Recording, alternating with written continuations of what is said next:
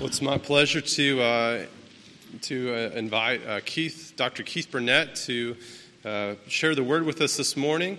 I was thinking this is the first time I've ever heard him preach without an interpreter. So it should be about half the time as normal, I think. Keith is great. He has been working with us in the Dominican Republic for 3 years with our church. He's been with Mission Hope for 6 years. I've gone on trips with him. When he's led, that's much more fun than when I lead. So he's our contact for Samana and everywhere in the Dominican Republic, and he is our pastor's training expert. So this last year, the last few years, he and Chris Preston and Randy were our pastor's training school team, while the rest of us would go off and to do medical or construction duties. They would be out teaching pastors. So it is our great pleasure to have him here this morning. So.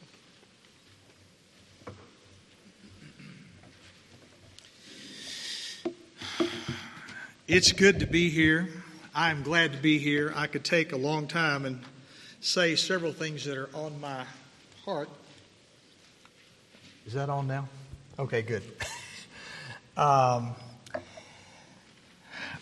And I'm not going to do that this morning. There's primarily another focus for this time. But I would be remiss not to say thank you. It has been a great blessing to me to get to know and love Dan and Randy and to work together with them for the cause of the kingdom. And then through that, to get to know many of you. I didn't get to say hi personally to all the faces I can see from up here now and recognize this morning when I came in, but I said hi to several of you that I know. And you have a great reputation in my heart for many reasons, but you are a good church, and that is directly attributable, I think, to the leadership that you have. And as a pastor, as a church planter, as a missionary, I want to say a word of thanks. He'd be embarrassed if he was here. He'd tell me not to do this, but that's okay. He's gone. Thank you for ministering to Randy the way that you are right now. That's a great thing. More churches should do that. Thank you for your insight, your wisdom, and your sacrifice in doing that.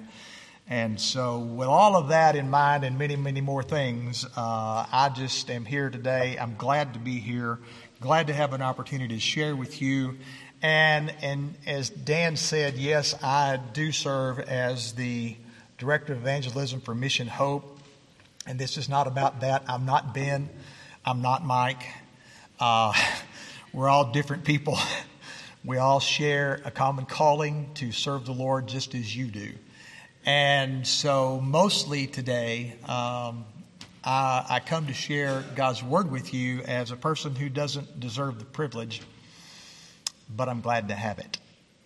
So I want to open our hearts and minds this morning to the Word of God and invite you to open your Bibles, either turn them on like mine is or open it up, whichever one you prefer. All of my stuff is electronic. So John chapter 6 is where we're going to look this morning. And we're going to share a very, very familiar passage of Scripture. You know this passage, and I want to tell you before we look here that it will be very tempting for you to say, oh, I've been here, seen that, done that, check out, wonder what's for lunch. Please don't do that. Because it's not going to be probably something like you might have thought of in the past. Because there are some things here, there are some questions that we need to confront, questions that confront us about what we do and how we live and what we think and what we say when we go out that door in about 30 minutes. Okay? And so let me share with you this passage. And note in the beginning that this is one of the very few passages that is recorded in all four Gospels. Sometimes an event is significant because it is only recorded in one Gospel. This one is significant because it's I don't remember if it's the only one, but if it's not, it's just a very, very small number that's recorded in all 4 Gospels. It was that significant in the writing and the ministry of the Gospel writers. So here is what we see this morning. After these things, Jesus went away to the other side of the Sea of Galilee. A large crowd followed him because they saw the signs which he was performing on those who were sick. And then Jesus went up to the mountain, and there he sat down with his disciples. Now the Passover, the feast of the Jews, was near, and therefore Jesus, lifting up his eyes and seeing that a large crowd was coming to him, said to Philip, "Where are we to buy bread so that these may eat?" This he was saying to test him, for Jesus himself knew what he was intending to do. And Philip answered him, 200 denarii worth of bread is not sufficient for them, for everyone to have even a little. One of his disciples, Andrew, Simon Peter's brother, said to him, "There is a lad here who has 5 barley loaves and 2 fish. But what are these for so many people?" And Jesus said, "Have the people sit down." Now there was much grass in the place, so the men sat down, in number about 5,000. Jesus then took the loaves, and having given thanks, he distributed these to those who were seated, likewise also of the fish, as much as they wanted. When they were filled, he said to his disciples, "Gather up the leftover fragments, so that nothing will be lost." So they gathered them up and filled 12 baskets with fragments from the barley loaves, and were left over by those who had eaten. Therefore, when the people saw the sign which he had performed, they said, "This is truly the prophet who is come into the world." Now that's a focal passage, and one that you are familiar with, and it takes place in a particular setting. It takes place in the Gospel of John. And so in order to look at this particular event, we need to know, what did John do to construct his gospel? What was his goal in teaching? What was his goal in writing? How did he put that together? And the first half of John's gospel is called the Book of Signs. John used 7 signs, this is one of them, to prove that Jesus was and is who he said he was in the opening, in the prologue of John's gospel. In the beginning was the Word, and the Word was with God, and the Word was God. And so 7 signs John uses in order to prove that opening statement. And this is one of them. So we're going to look at that dynamic this morning. And then I want to challenge you and encourage you to spend a little time with the entirety of chapter 6 this week. Maybe in light of this, it will help you and minister you and equip you later on. But this story is about bread. We read about that in the scripture reading earlier this morning. And, Huntsville is a little bit of a cosmopolitan place. You find people here from everywhere. We moved here from Dallas. God called us to a church here in Huntsville, and we moved here in 1992. And one of the things I dearly love about Huntsville is that, nature of who and where we are. I mean, there's folks here from everywhere. And so, it wouldn't be totally offline for you to drive up the Parkway and see a sign about Joe's Health Food and Eatery. And, he's going to have vitamins, he's going to have vegan materials, he's going to have organic food, he's going to have supplements, he's going to have whole foods, he's going to have a huge variety and all that stuff. And, his sign in one of these types of restaurants would probably say, eat here and live longer. Okay? Well, Bubba also lives here. And if Bubba was going up the freeway, somewhere, maybe, north end of town, south end of town, I don't know, maybe towards Scottsboro, I don't know. But, if Bubba saw that sign, that Bubba's got a good barbecue place. And there'd be a big old arrow going right over here towards Bubba's joint. And he'd say, "Billy Bob's Barbecue, eat here, die happy."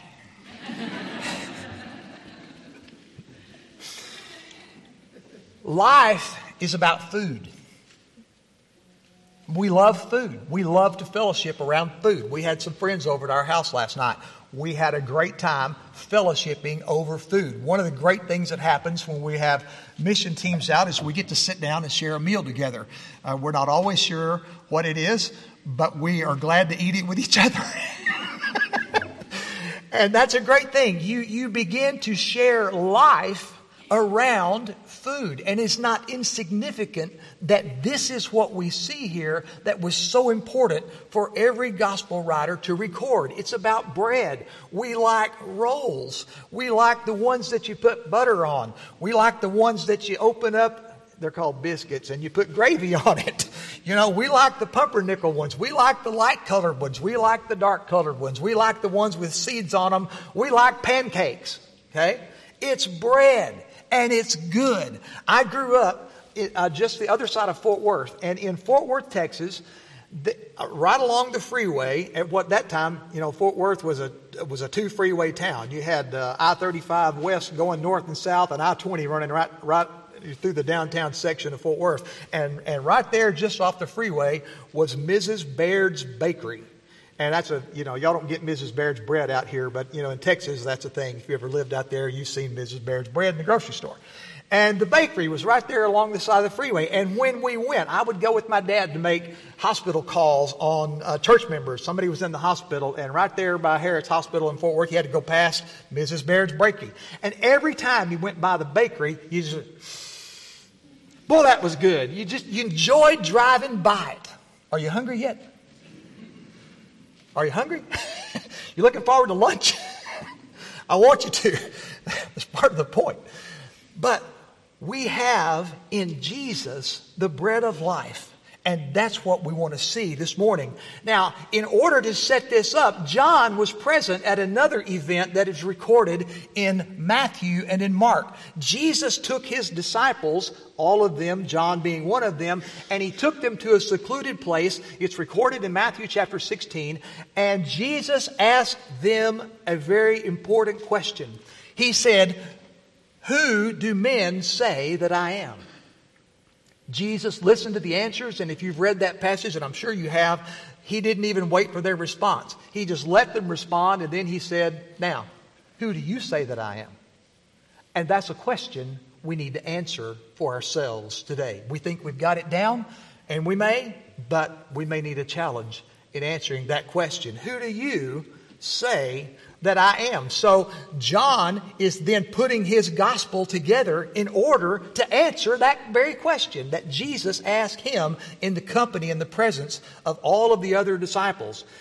So this chapter gives us the fact that Jesus fed the 5,000 men plus probably, it's easy to figure there may be 10,000 other people there. I mean, it was a lot more than even 5,000, but it was a huge, huge event.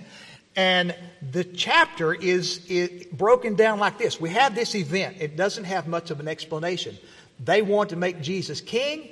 And if you'll check out the rest of the chapter, Jesus withdraws from them. It's not time. This is not what he came for. He withdraws from them. He sent his disciples out on the Sea of Galilee. And right in the middle of the chapter, you have the passage where Jesus walks on the water coming to the boat. And then the next morning, they miraculously arrive on the other side. And then the discourse about the bread of life continues. The crowd finds him over there, and they have this discourse and exchange. And then what happened here is explained. And that's kind of where we're going to look, not only at the event, but on what Jesus taught from it. So on that day, Jesus was the manna on the mountain. He was what they needed. He supplied what they had. We read from Exodus this morning about the manna. And Jesus was to them their provider. He is our healer. He is Jehovah Jireh, the God who provides. He is Jehovah Rapha, the one who heals all of our diseases. Jesus is peace. He is the Prince of Peace. He calms the storm. He brings calm to the oceans. But you see, he also brought calm and peace to the heart of some very scared disciples, didn't he? He is the peace in the middle of the storm. And the entirety of the chapter presents this picture of him. And we say again, who do you say that I am? Now, there is some history, and we've already touched on it. Jesus met the crowd on the other side of the lake, and they told him, "Hey, what you did, well, you fed us once. But Moses, He fed us for 40 years in the wilderness. We had that manna. In other words, what they're really saying was, do something to impress me today. Okay? What did Jesus say to them? You can check it out at the end of the chapter. He says, Moses didn't feed you. My Father fed you. My Father is the one who gave you what you got. And there is something more here right in front of you, right among you. I am here. And it's in this context that Jesus would say to them, I am the bread of life. It is the name of God that was given to Moses back in Exodus. The I am, the eternal one, the self-existent one. That's who I am. And I am your bread. I am your life. I am everything that you need. And so there's history associated with this. And they knew this. This was part of every Jewish person's upbringing and teaching. They knew the life and the work and the ministry of Moses. But you see, what they're going to do is they're going to miss it. They're going to miss who's standing right in front of them. They're not going to correctly answer, who do you say that I am? Now, there's also some other history. If you look back in 2 Kings chapter 4, you're going to find that there's miraculous feeding of some people in the life and the ministry of Elisha in 2 Kings chapter 4. And you see in that passage that it was barley loaves. The same thing that was found here in John chapter 6. That was the bread of the common people. It wasn't wheat, it wasn't rye, it was what the very poor people could afford and could make bread out of. In other words, everybody could have some. That's a point for a minute.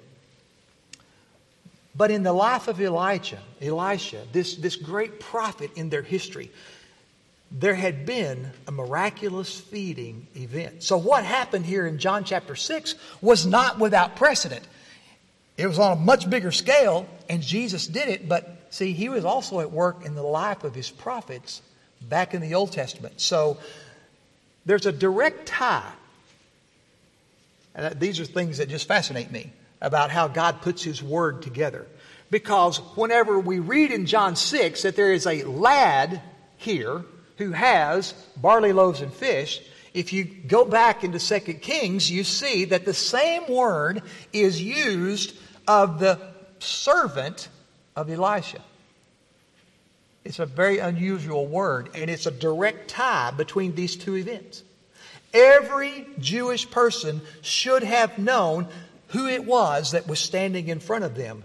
And you see, there's also power in the name of Jesus. If you go forward in the Gospel of John, you remember that He went to Gethsemane. The soldiers came to get Him, and they wanted to know, are you Jesus? And what did He say? He stated His name, I am. And they fell to the ground because the ground shook. There's power in the name of Jesus. Not just for Sunday morning between 10 and 12, but there's power in the name of Jesus out that door. That's the power and the person that we serve, that we must answer, who do you say that I am? So in John's Gospel, the physical points to the spiritual. Okay? First, He turned water into wine. That's John chapter 2.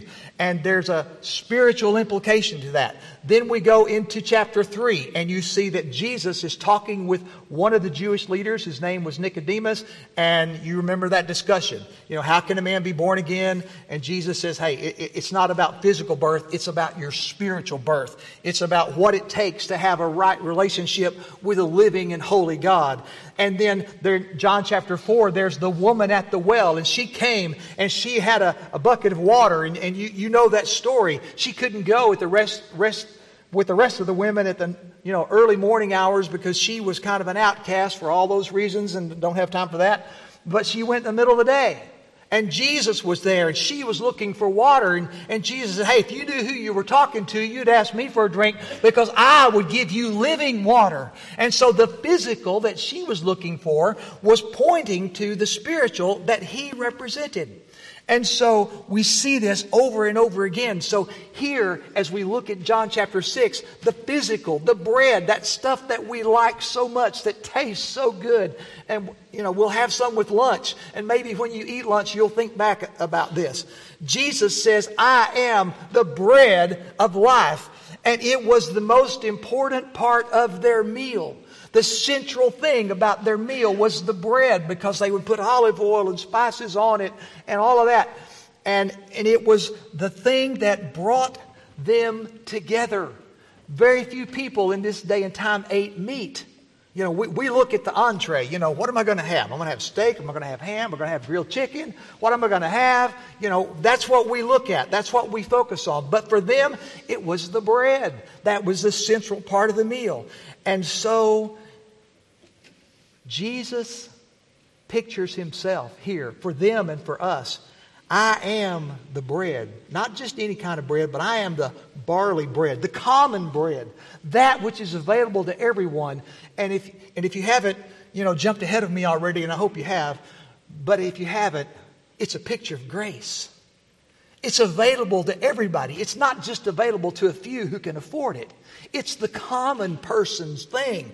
Everybody could have it. And so it pictures for us the grace. It pictures for us a means of fellowship. Jesus said in the Revelation to the church, behold, I stand at the door and knock. And if any man opens the door to me, I will come in and sup with him and he with me. That involved bread. That was the means of fellowship, that we would have opportunity to know one another, to get to appreciate one another, and do all of that. And if all these things weren't enough for these people to know who was speaking to them, let me ask you this. Have you ever run across this piece of information? What does the word Bethlehem mean?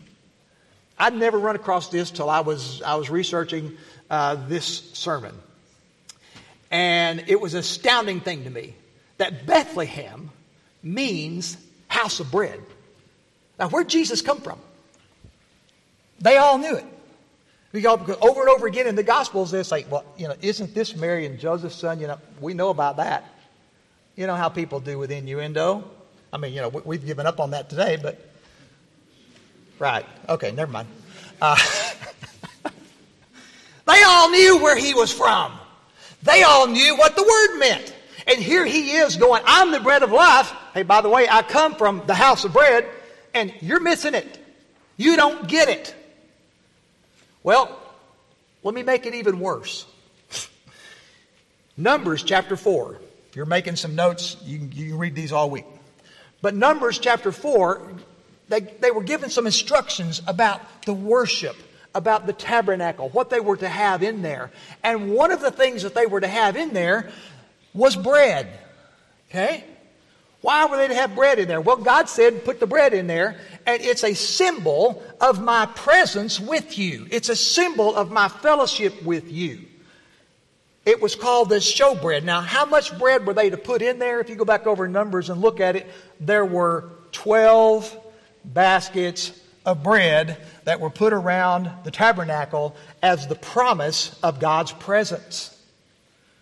Now, how much more does it have to get, stamped on your head right there? Look here. This is who I am. Well, it's God's presence, and it's the bread. How much did they take up on the mountain? 12 baskets. There couldn't have been a clearer indication of who Jesus is. And what is the right answer to the question, who do you say that I am? The bread is also talked about in Leviticus chapter 24. Jesus is the bread of life. Now don't miss the application, because you're thinking back on these other folks and you're going, how could they be such blockheads? How could they miss it? How could they not see? Because we're really good at that too. A lot of times, maybe y'all aren't. I'll just go ahead. I am. Sometimes I'll look at stuff like this and I'm going, y'all people, you're dumber than bricks. And then all of a sudden I wake up and I'm going, oop, wait a minute. While I was pointing that way, there was 3 more pointing back at me. What did I miss? And see, here's what we miss. This Jesus, this one who says, I am the bread of life, also said, I came that you might have life and that you might have it more abundantly. And somehow we've relegated that abundant life to inside the four walls of the church house, and we miss a connection to what happens when we go out the door. We shouldn't. Jesus took what he had and he put it in the hands of his disciples. Don't miss that. Jesus didn't go through the crowd passing out the bread by himself. What did he do? He put it in their hands and he said, you do it. Who knew the miracle was taking place? The disciples. I mean, by the time you got a hillside and 5,000, 10,000 people that way, they don't know where that bread came from.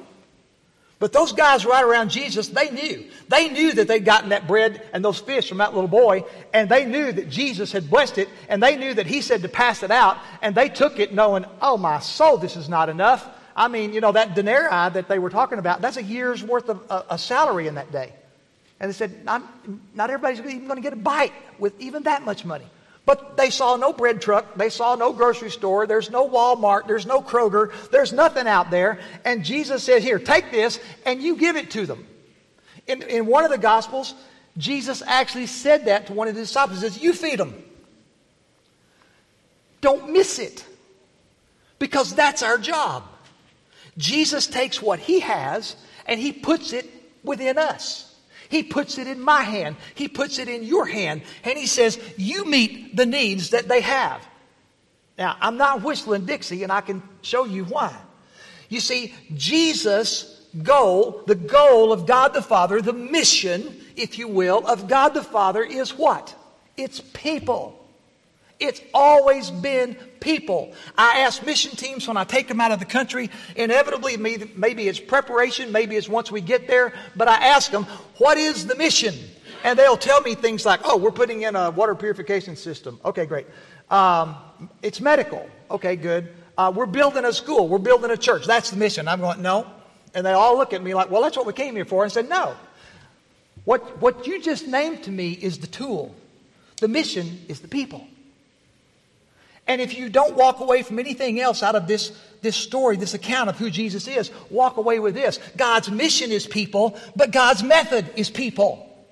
God puts what he has in your hands. You're the method. You're the delivery system. You are not to hold up what you've got. You're not to hold in what God has put within you. God has put the power of heaven, the I am, inside of you in the person and the form of the Holy Spirit. And he says, you go out that door, you minister to them, you give them what I have. We prayed a minute ago, give us this day our daily bread. What's the problem with what most of us have to give away? Maybe it's just me. Okay, I'm sorry. I won't put that on you. I'm going to put it on me. If I'm not careful, what I've got to give away is stale. It was a long time before scholars knew this word that was used in that prayer. And this is rocks, okay? Sorry. But that word, daily bread, they didn't know. It just seemed the best way to translate that was daily. And literally for centuries, they didn't know. And an archaeological discovery 3-4 decades ago, they found a shopping list like a mother might give to her son. Go to the market and get, and there's the list. And they discovered that word on the shopping list. You can read the account of this in Eugene Peterson's book entitled Eat This Book. Okay? And they found that there. And what that means, the word means fresh. Fresh bread. Give us this day. Jesus, put it within my hands. Give me a fresh experience with you today. Let me see you today as I have never seen you before, so that I can go forth in the power and the presence of Jesus Christ and share the bread of life with the people out there. That's what I'm supposed to do. I don't take my bread basket and just stuff it all over here and go hide. That's not what we're supposed to do. And you see, Jesus says that we are to have a life that is more abundant than we can possibly imagine. He is the one who came to do for us, to do in us, and to do with us and through us more than we can ask or imagine, according to the writing of the Apostle Paul. That's who Jesus is. And He puts His bread in our hands. And He says, you share it. It's enough for you. If you share what I give you, did you miss the fact that those disciples all got a basket of bread? Hey, go do what I tell you. Take this bread, pass it out. Be faithful to what I've instructed you to do. And if you do that, we have many other places to prove it, but right here we see it in action. Jesus is going to care for those who are obedient to Him. Period. They had more than enough. Not one of those disciples could eat that whole basket. Not all at one sitting anyway. They had more than enough. He was caring for them. And He will do that for you. And He does that for all of us. And yet, I dare say, if we were to walk outside, and I don't want to do this because it's hot, okay, but just go with me mentally.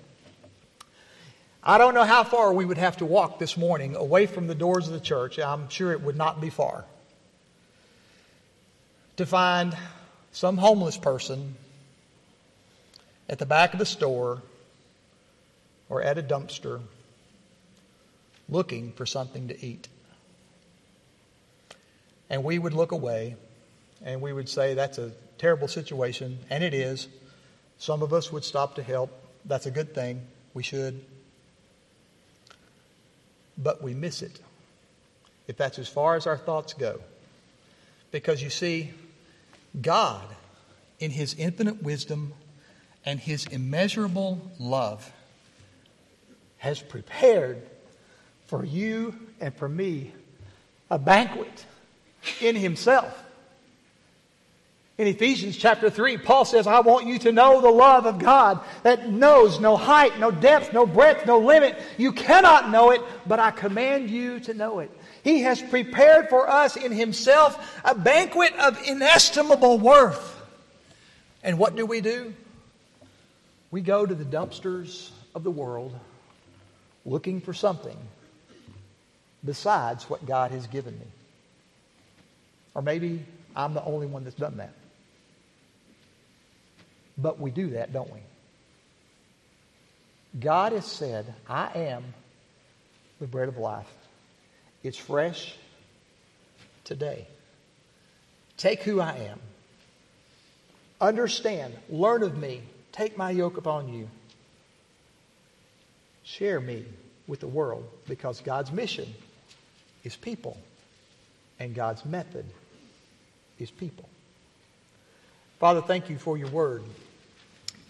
Thank you for the pictures that you have placed within it, that we may see you, that we may know you, and that, Father, we may understand what you desire to do through us. Open our eyes so that we will see more and more. And, Father, help us to grasp, even if it's in increasingly incremental ways, what you want to do in us. Help us to be humble. Help us to be obedient. Father, where we are not, grant us the grace of repentance, that we can be those children, those disciples, those missionaries who give you glory and bring others to you. And we ask these blessings and we praise you in Jesus' name. Amen.